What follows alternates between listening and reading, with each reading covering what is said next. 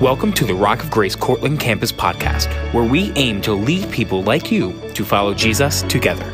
We have a new podcast each week with a message that is prepared with you in mind. So here's this week's message.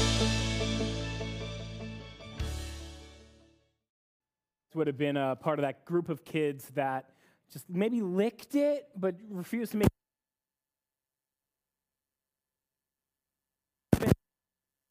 figure it out the inside. That would have. Okay, awesome. Just making sure. So that marshmallow test, though, how many of you guys have seen that video before? It's not a brand new video. It's actually pretty old, but I felt like as we were concluding our series on the fruit of the Spirit with self-control, I immediately remembered this video and said, I have to find this video to share with everybody, because I don't think this video is anything shy of perfectly capturing what it's like to kind of control yourself in a moment of temptation, in a moment of weakness, or any of those things. So maybe our temptation today isn't marshmallows. Maybe it is. I don't know what your thing is. But being left with something that you can have now, but if you can control yourself, something better is to come. Just think about it. Think about sometimes the things in life that we kind of experience where it's like, if I could just be patient right now instead of rushing it, instead of trying to grow up quicker, try to do that one thing sooner, or force that door open instead of being patient and working our way through. Because let's be honest, I think we all face that temptation at some point in our lives. You might actually be facing this right now. Because the truth is we live in a world that encourages and thrives off of instant gratification. Do you ever find yourself with your phone, it's sitting somewhere, and you hear that ding, that little vibration, and you can't resist the urge to just go and check it? For me, I've had to do some of those things where I turn off all the bubble notifications, those little, that red dot that appears, because I have to get rid of those red dots. No matter how important or not important it is, we have to learn to find ways that we can introduce control into a world where we are satisfied instantly. And see, the way that we are able to be self-controlled has a direct effect on many aspects of our lives, both our faith and everywhere else. So as I said earlier, if you've been with us throughout the rest of this month, we've been taking a deeper dive throughout the rest of the fruits of the Spirit. And today we find ourselves on the final fruit of the Spirit called self-control. See, just like in that video where the children had to really practice it, they were tested with it, whether or not they had the ability to control themselves, with knowing if I can control myself now, there is something better to come. We are called to exhibit the same self-control in our lives as followers of Christ, not just in the ways that society expects us to maintain ourselves with self-control, but in the way that Christ compels us to. And just like every other fruit that we've taken a look at, we're going to look at how this fruit is not just listed in Galatians 5, but lived out throughout Scripture, as we learn what it means to produce a fruit that is reflective of God. So we find ourselves recognizing that self-control is an aspect of Christian character.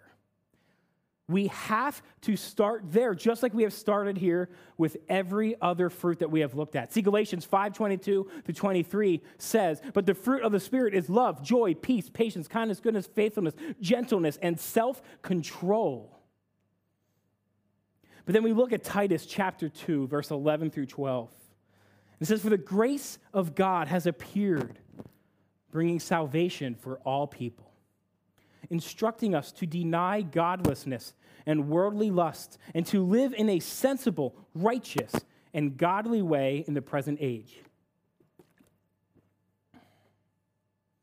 And then we move to 2 Peter, chapter 1, verses 5 through 9. And it says, "For this very reason, make every effort to supplement your faith with goodness, goodness with knowledge, knowledge with self-control, self-control with endurance, endurance." Do I need to swap my microphone? Are we misbehaving today?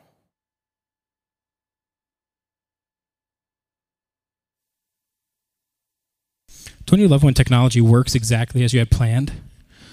You know, hey, this week, though, is my speaking mic and not the keyboard, so it's a fantastic move. I'm going to go back to 2 Peter chapter 1, verses 5 through 9. It says, "For this very reason, make every effort to supplement your faith with goodness, goodness with knowledge, knowledge with self-control, self-control with endurance, endurance with godliness, godliness with brotherly affection, and brotherly affection with love. For if you possess these qualities in increasing measure, they will keep you from being useless or unfruitful in the knowledge of our Lord Jesus Christ. The person who lacks these things is blind and short-sighted and has forgotten the cleansing from his past sins." This stuff is powerful. And as we can see, self-control is present throughout all of Scripture. And it's something that I feel like in modern-day Christianity and American Christianity, it is something that we have created excuse after excuse around. And I'm going to dive into that just a little bit more in just a few moments. But we have to be cautious, church, as believers, as followers of Christ, to recognize what Jesus says about how we must control ourselves. In fact, you guys may have realized that this is one of the most scripture-heavy series that we have done as a church. And it is very important to make sure that that is recognized, because this is not what Pastor Dave says. It is not what Pastor Dave thinks, or the rest of the teaching team we have throughout Rock of Grace and all of our locations says or thinks. That these fruits and how we must enact them is directly out of Scripture. In fact, today is the most Scripture from this entire series.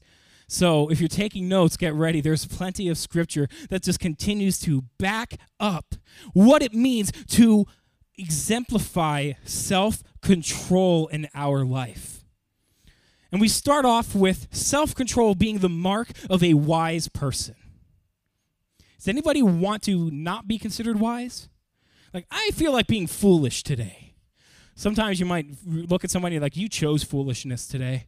But the truth is, we need to actually make a choice every day to say, I'm going to practice self-control because I want to practice wisdom in my life. Proverbs 1, the very beginning, verses 1 through 5 says, the Proverbs of Solomon, son of David, king of Israel, for learning wisdom and discipline, for understanding insightful sayings, for receiving prudent instruction in righteousness, justice, and integrity, for teaching shrewdness to the inexperienced, knowledge and discretion to a young man. Let a wise person listen and increase in learning, and let a discerning person obtain guidance. See, I love all the Proverbs. See, granted, it's written by the wisest person to have ever lived. So if there's ever a place that we should be starting when we're looking for self-control and how it is tied to the wisdom that God has given us, Proverbs is an incredible place for us to start. But see, Solomon then goes on to exemplify that some of the things that we struggle to take control of within ourselves is actually something that God has given us the authority to control. See, sometimes we can act out of an emotion, saying, I don't have control over this. But the truth is, God did not permit emotions to have authority over you, but you have authority over yourself in all ways. Proverbs 29:11 says, a fool gives full vent to his anger, but a wise person holds it in check. And see, often the area where we fall short of this is in our anger. We tend to make bad choices in our anger. We tend to say something that we have to go back and apologize for, or sometimes there's repercussions for. But the truth is that God is showing us here that a wise person holds their anger and everything with it in check. Because you are not a servant to your emotions. God has given you authority over what you say, over what you do, and what you think. Because then later on we see that self-control affects the whole person. It affects you and I in entirely no other way that any other fruit does not. Self-control affects the whole person. And it starts with physical self-control. See, 1 Corinthians chapter 9, verse 26 through 27 says, So I do not run like the one who runs aimlessly, or box like one beating the air. Instead, I discipline my body and bring it under strict control, so that after preaching to others, I myself will not be disqualified. See, Paul is being pretty clear about first making sure that he is not disqualifying himself by how he is acting and how he controls himself. And I hold myself to that same level of accountability as a pastor, and there's that accountability with the organizations that we associate with in being part of the Assemblies of God. But there's more to that, because he's setting the example of what it means to be a follower of Jesus. See, I'm not just called as a pastor, but we are called as Christians to practice self-control so that we do not set ourselves apart as hypocrites, disqualifying ourselves from the same thing that we are saying because of how we live our lives. We cannot live our lives by the mantra, do as I say, not as I do. Have you ever been told that? You don't have to raise your hands. Also, don't raise your hands for this one. But have you ever said it?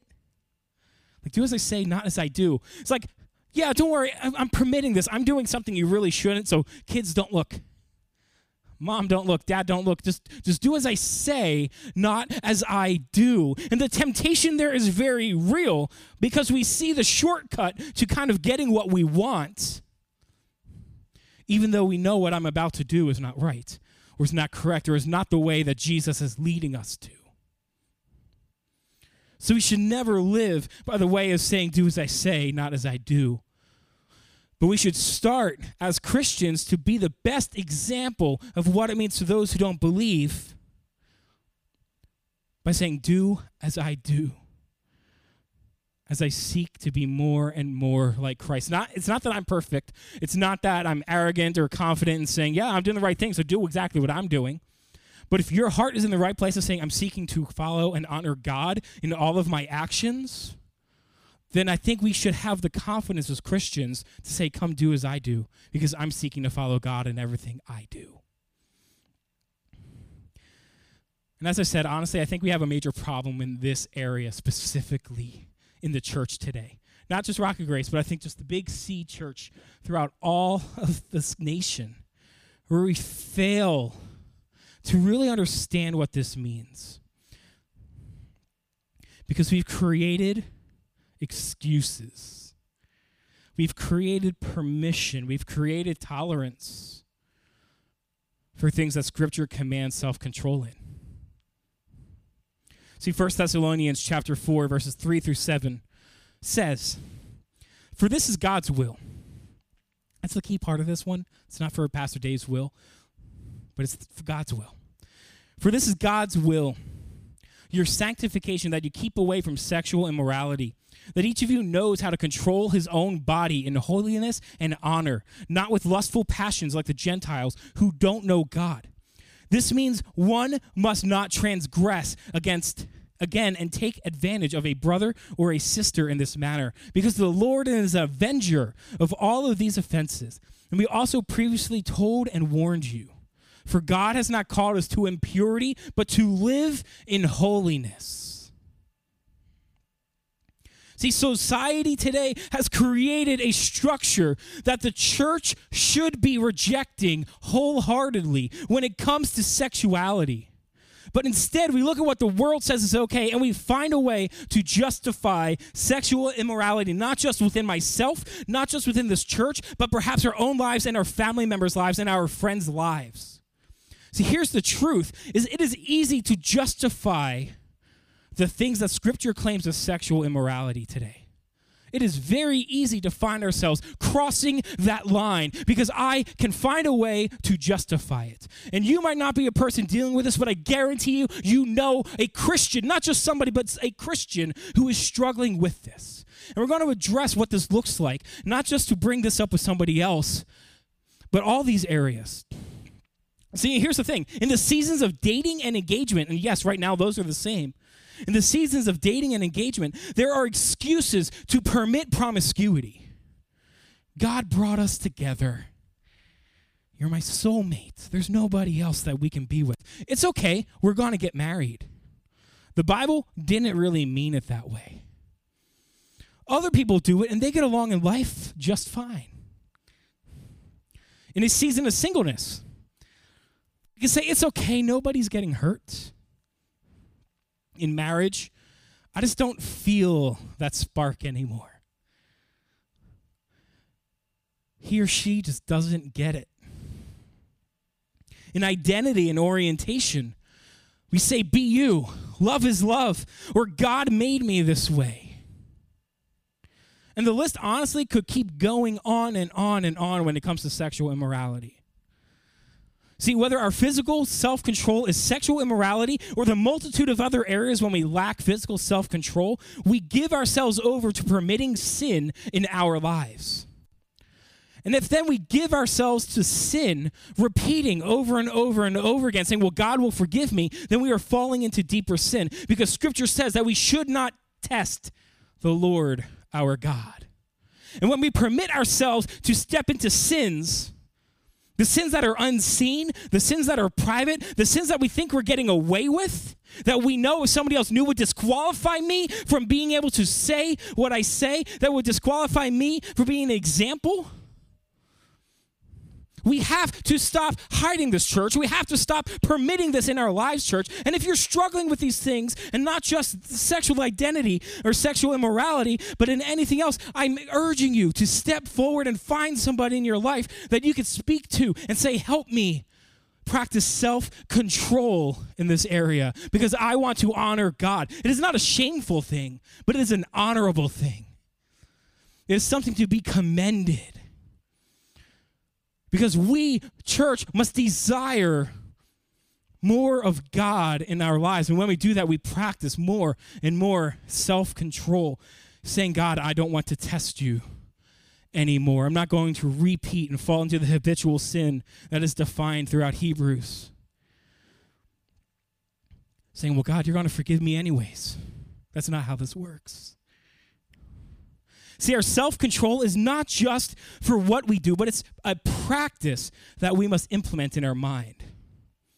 So we're moving from physical to mental.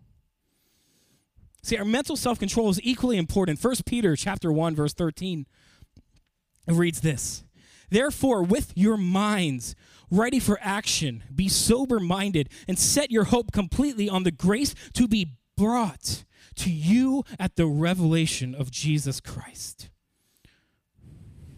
See, nobody makes good decisions when they are not of a sound mind, when they are not of a sober mind. When we permit drunkenness into our lives, we are giving way to losing self-control. See, here's the thing. Drunkenness doesn't make you say something you didn't mean. It amplifies the truth. It amplifies what's already there. It removes that filter, that thing that is an action of self-control. When we permit drunkenness or other ways that we lose our clarity of mind, we open ourselves up to losing the inhibition, losing the self-control that God has given us. And we find ourselves in a place of remorse. We find ourselves sometimes in a place where we have to be corrected or go through correction, go through repentance. See, we can either allow intoxication to numb the pain or let sanctification of our souls through Christ bring us peace. And when it comes to intoxication or sanctification, I'm going to choose the latter. Then we move on to our controlled speech. The scripture is so clear about our tongues. The psalmist has a simple prayer that reminds us of our words in Psalm 141, verse 3. It says, the Lord set up a guard for my mouth. Keep watch at the door of my lips. But the example given us in James really allows us to understand what it means to controlling our speech. If you have your Bibles, your Bible apps, I want to ask you to open up to James chapter 3, verses 1 through 12. Here's what it says. Not many should become teachers, my brothers, because you know that we will receive a stricter judgment. For we all stumble in many ways. And if anyone does not stumble in what he says, he is mature, able also to control the whole body. Now, if we put bits into the mouth of horses so that they obey us, we direct their whole bodies. And consider ships. Though very large and driven by fierce winds, they are guided by a very small rudder, wherever the will of the pilot directs. So too, through the tongue is a small part of the body. It boasts great things. Consider how a small fire sets ablaze a large forest. And the tongue is a fire. The tongue, a world of unrighteousness, is placed among our members. It stains the whole body, sets the course of life on fire, and is itself set on fire by hell. Every kind of animal, bird, reptile, and fish is tamed and has been tamed by humankind. But no one can tame the tongue. It is a restless evil full of deadly poison. With the tongue, we bless our Lord and Father, and with it we curse people who are made in God's likeness. Blessing and cursing come out of the same mouth. My brothers and sisters, these things should not be this way. Does a spring pour out sweet and bitter water from the same opening? Can a fig tree produce olives, my brothers and sisters, or a grapevine produce figs? Neither can a saltwater spring yield fresh water. In other words, you can only maintain separating your speech from your life for so long. You can only separate them for so long. Just like we've talked about how the fruit that we produce, these fruits of our spirit in our lives, are grown from the tree that represents Christ, and what we bear is what is grown. So where love bears love, joy bears joy, peace bears peace, and so forth with the rest of these fruits. We will see that a grapevine cannot produce figs. And again, we often excuse this by saying, I just had a slip of the tongue. I just had a slip of the tongue. But here's the thing. A slip of the tongue is a glimpse into the heart. A slip of the tongue is a glimpse into the heart.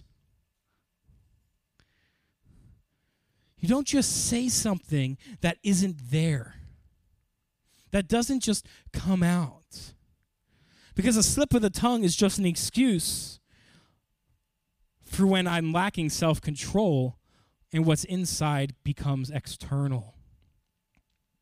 So if your heart is holding on to bitterness, it's going to pump out bitterness. And bitterness will come through the tongue. If your heart is holding on to love, it's going to pump the love of God through you, and it will come out through your tongue.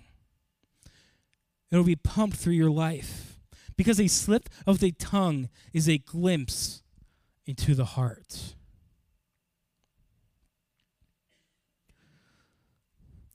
And later on, we see self-control in its response to persecution. Matthew 5:39-40 says, "But I tell you, don't resist an evildoer. But on the contrary, if anyone slaps you on the right cheek, turn the other to him also. As for the one who wants to sue you and take away your shirt, let him have your coat as well." What this is saying is, if we are finding ourselves in a situation where somebody comes and slaps you, I hope you're not in that situation, by the way. Or when somebody comes to sue you and they're found to be in the right and you're found to be in the wrong, Scripture is saying that we are not to retaliate against each other, but when we're found to be in the wrong, it's far better for us to produce peace and go the extra mile to produce peace and keep the peace. These things are hard. They're not easy. Is anybody's instinct, if you got slapped on the face, to say, hey, here's the other side? And not like in a teasing, arrogant way, like, yeah, here, do it one more time, see what happens. But just in a general, you know what? I'm not going to fight you. Or you find yourself in a losing battle. You find yourself being accused, and it's determined that you are in the wrong. That I say, how do I produce peace in this situation? See, when we see the scripture, it talks about if they want to take away your shirt, let them have your coat as well. What's easier? Producing a quarreling situation or going and buying another coat? As Christians, we are called to be keepers of the peace. We exemplify and resemble and are made in the character of a God who's asking us to produce a fruit of peace. So we have to have the self-control to not retaliate against another. So as we continue, I really want to share some incredible examples of Scripture of what it means to practice self-control. In Genesis chapter 39, verses 7 through 12, we find Joseph. And if you're a Bible reader, you're going to be familiar probably with Joseph's story, where he found himself, was sold, beaten, sold into slavery. And then he worked his way through the ranks miraculously.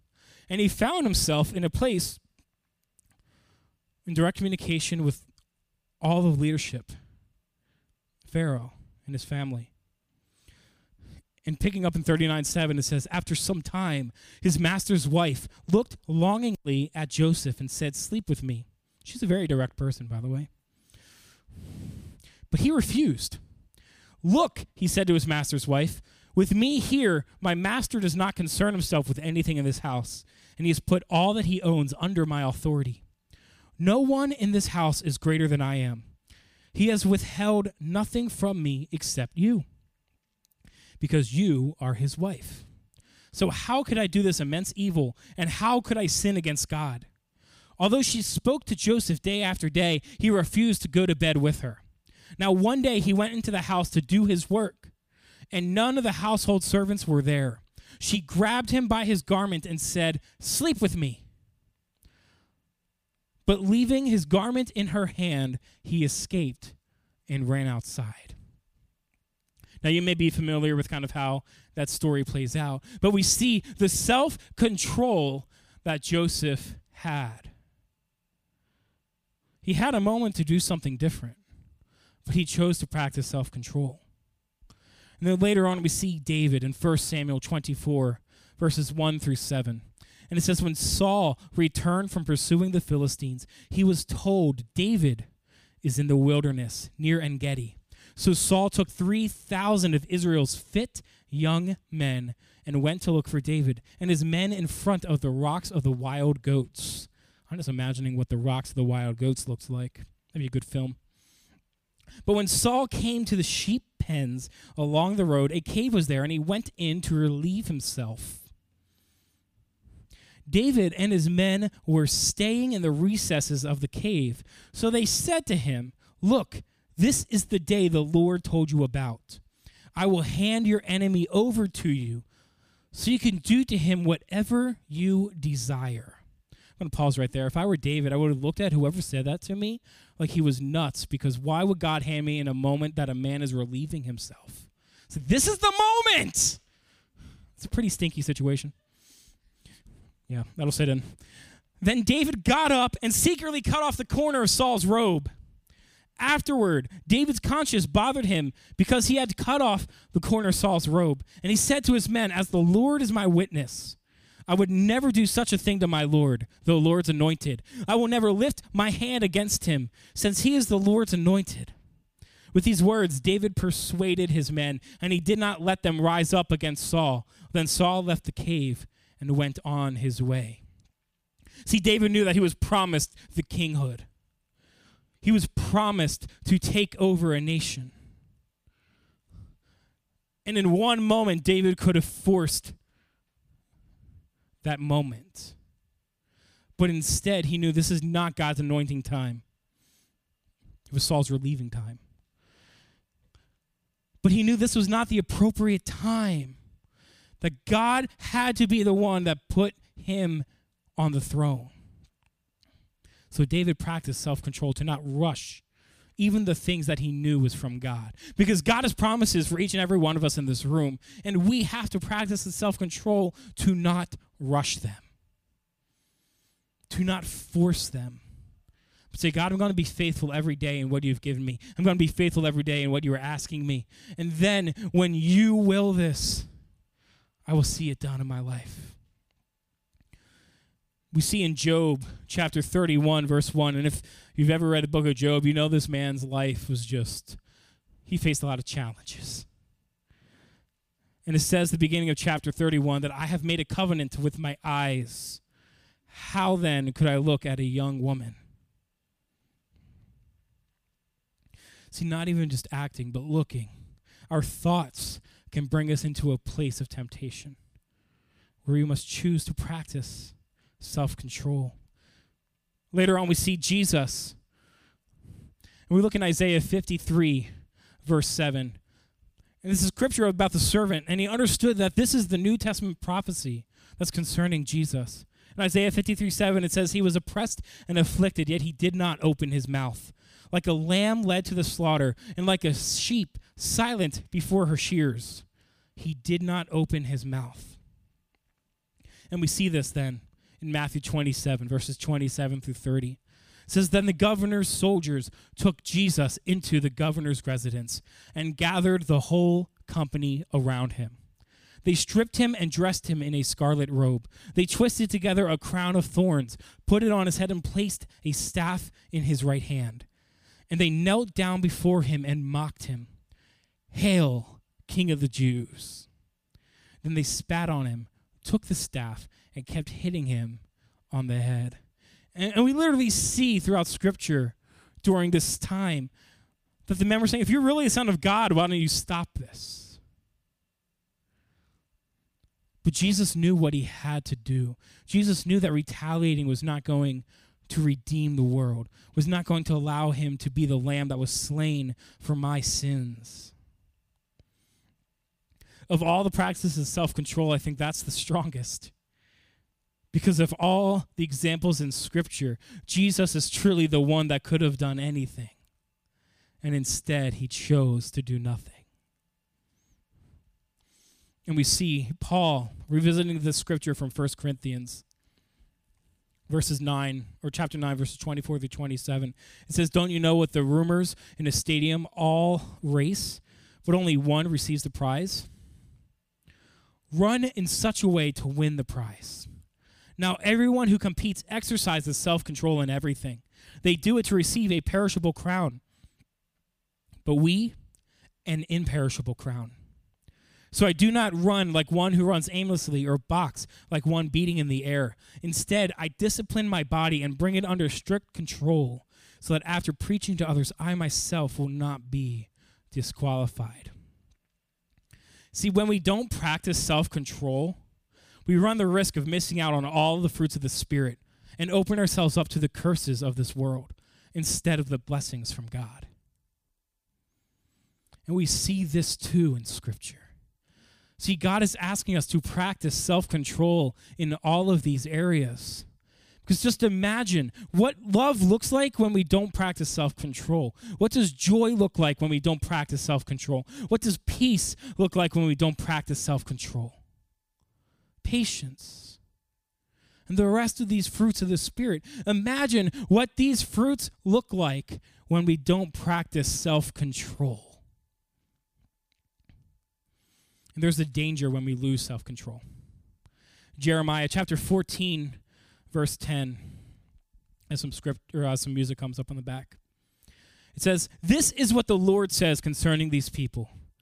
Truly they love to wander. They never rest their feet. So the Lord does not accept them.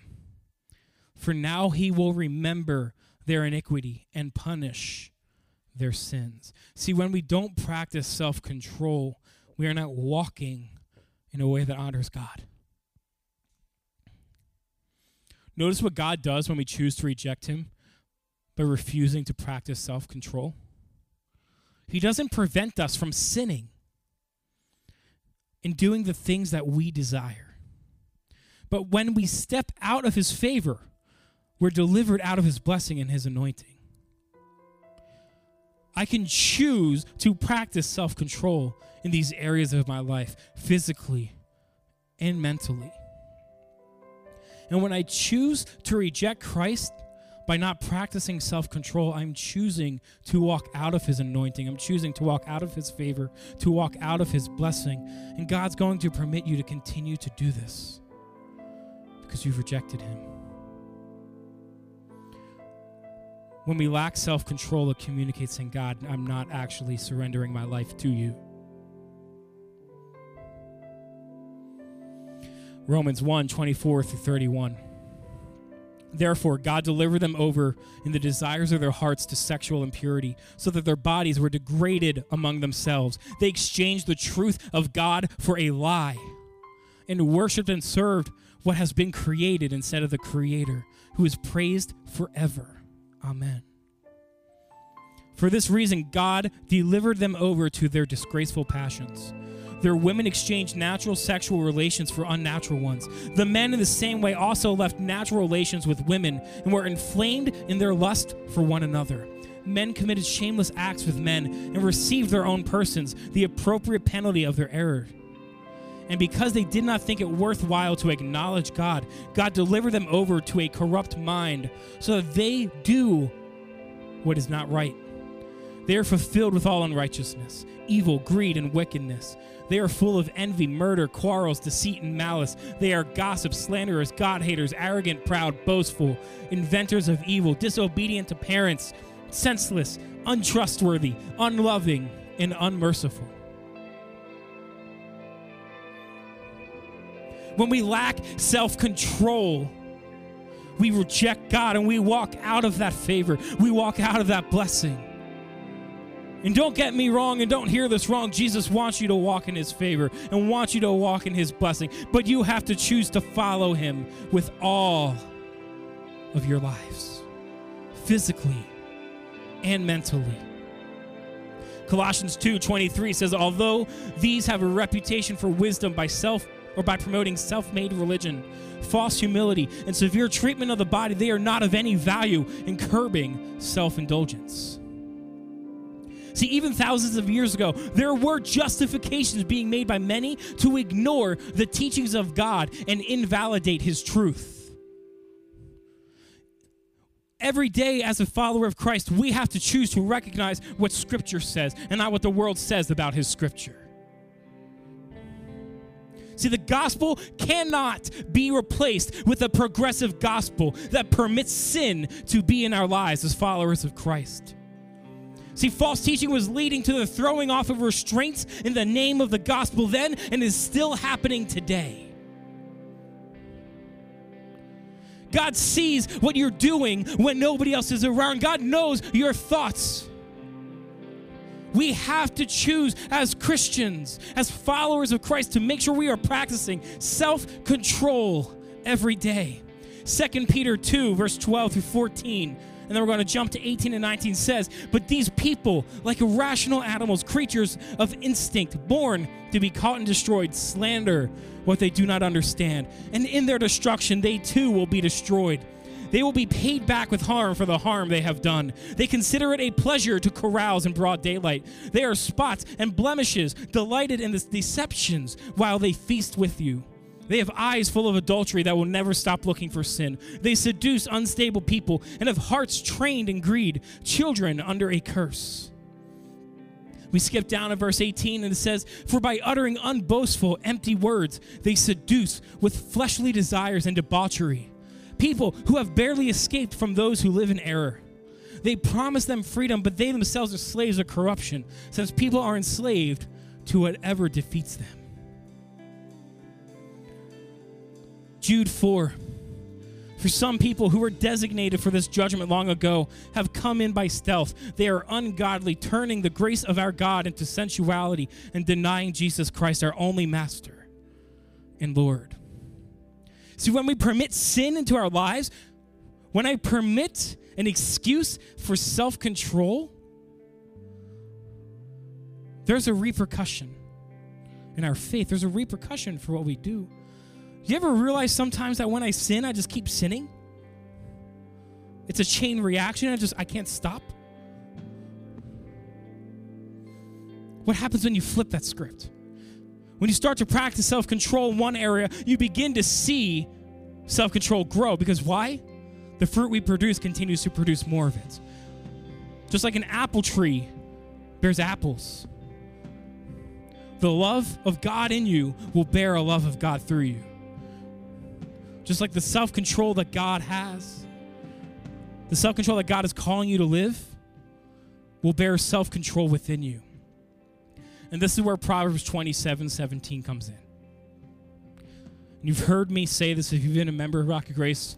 You've heard me come back to the scripture time and time again because it is this important, that iron sharpens iron and one person sharpens another. And here's the thing. If you ever really thought about this scripture, have you ever tried to sharpen something iron? See, iron is a soft metal. It's considered a soft metal. Today, when you're using something to sharpen iron, you don't use iron. You use something harder than iron. And I don't think this is a mistake of the scripture, but there's very much an intent in choosing iron for this. Because when iron sharpens iron, both irons change. It is impossible to sharpen iron with another piece of iron without both changing. Because they are both soft metals. One is not harder than the other. We've inadvertently shifted the scripture as followers of Christ to sometimes mean that I'm just going to lay down the hammer on another Christian and call it iron sharpening iron so I can help you get to where you need to be. But the truth is that when we as Christians see that we need to help each other in acting out self-control, we are also permitting God to work inside of me, to sharpen me as well. Church, if we need each other, if we are truly going to grow in our self-control, imagine if all I do is read these scriptures each week, spend time in prayer and preparation for this message, seeking God, that each person would walk out sharper, but didn't allow myself to grow sharper in the process. Just imagine if I came up here and preached and I spent hours in preparation, hours in reading scripture for each message, and didn't let the words of God transform myself too. Church, that is what it's like when we as Christians see the needs of others and say, I want to help you, but let's help each other. Let's sharpen each other up. But this means that we need to not be afraid to be that first person to speak out, saying, I see you struggling in this area. Or on the flip side, going to somebody and say, I'm struggling in this area of self-control. Would you help me? There is no shame in that. There's joy and there is celebration in seeking God first. See, parents, if you're in the room, you are the iron that God provided to sharpen your children. Don't lose and waste your time ignoring these areas that your children need to grow in. Sharpen the iron that God gave you, but also let God sharpen you in that process. Spouses, you made a vow to be the iron to each other, to sharpen each other. Friends, there are people in your lives who you see every day who need that sharpening. Whether you're dating or engaged, if you are not sharpening each other now, do not think that you will be sharpening each other later after you say, I do. And make sure you're sharpening each other in all of these relationships in a way that allows you to grow. And if you're in a relationship, make sure that you're allowing yourself to grow in a way that you are equally yoked. No room for what we talked about earlier, because you are together to sharpen each other and not dull each other out. Because when we learn to behave as iron sharpening iron, we set ourselves up to grow in our self-control. So that we are not, like as Paul described, in being hypocrites, disqualifying ourselves and saying, let's continue to grow. See, we must want to not just see ourselves, but all followers of Jesus be able to walk in self-control. We must sharpen the irons of each other, growing in our relationship with God so that we are producing the fruits of the Spirit. That we could practice self-control. That we can give to God the areas of our lives that we struggle in. The areas where I'm not doing a good job of practicing self-control in. Saying, God, I lay this before you. I lay this down at the altar before you. I know what your word says. I know what you're speaking to me about. I know that thing that I keep coming back to. But instead, God, I need to give this to you today.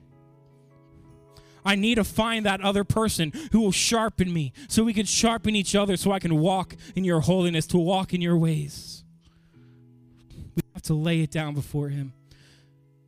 Church, we have to learn what it means to bear the fruit of the Spirit.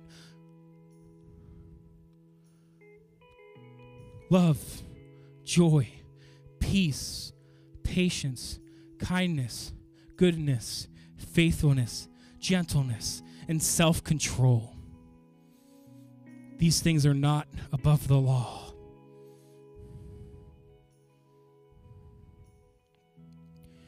We must live them out as followers of Christ.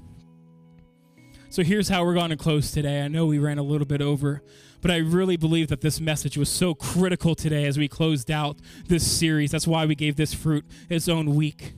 Because, church, we have to make sure we understand the significance of practicing self-control in all areas of our lives. So today I want to close with a prayer of blessing over each person in this room. So if you would join me in just standing, I'm going to pray over each of you from here. And I'm going to pray that whether you're here for this your first time, you've been here through all the weeks as we talked about the fruit of the Spirit, that God begins to produce through you these fruits. And the fruits that are maybe growing rotten, become aware of them, to grow in them, to bring them to health, that these fruits in our lives reflect him. So would you bow your heads with me? Heavenly Father, I just thank you for each person who is joining us today in person, who is joining us online, that is hearing this message now or later, that we can receive all that you have in store for us today. That as we hear about the self-control that you are asking us, that you're compelling us to live out, that if we are struggling in this room, that you allow each of us to walk out of this room claiming the self-control that you have given us. That we could choose to honor you each day with our bodies, our mind, our souls, the physical and the mental, the spiritual. Jesus, that we submit wholly to you to bear and produce these fruits of the Spirit, that your Holy Spirit compels us to grow.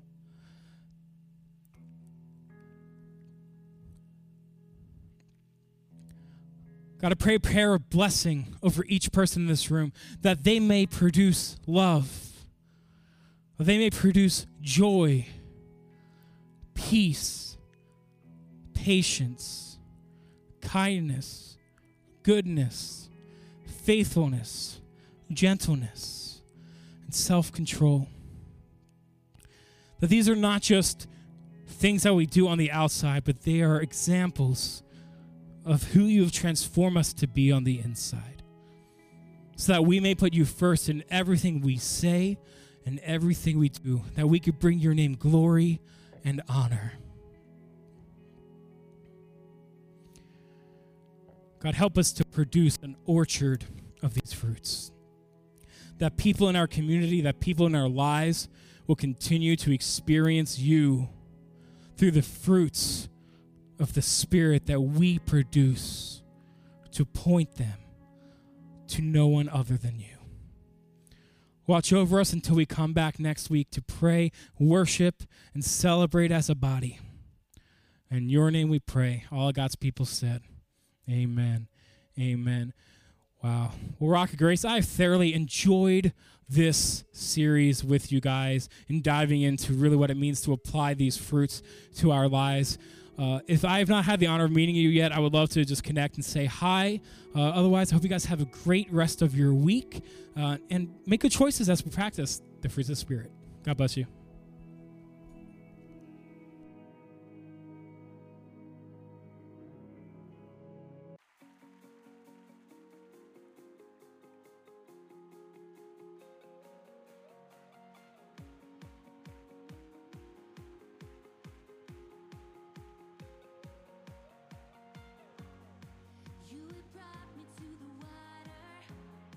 Where my past can be swept away in the current.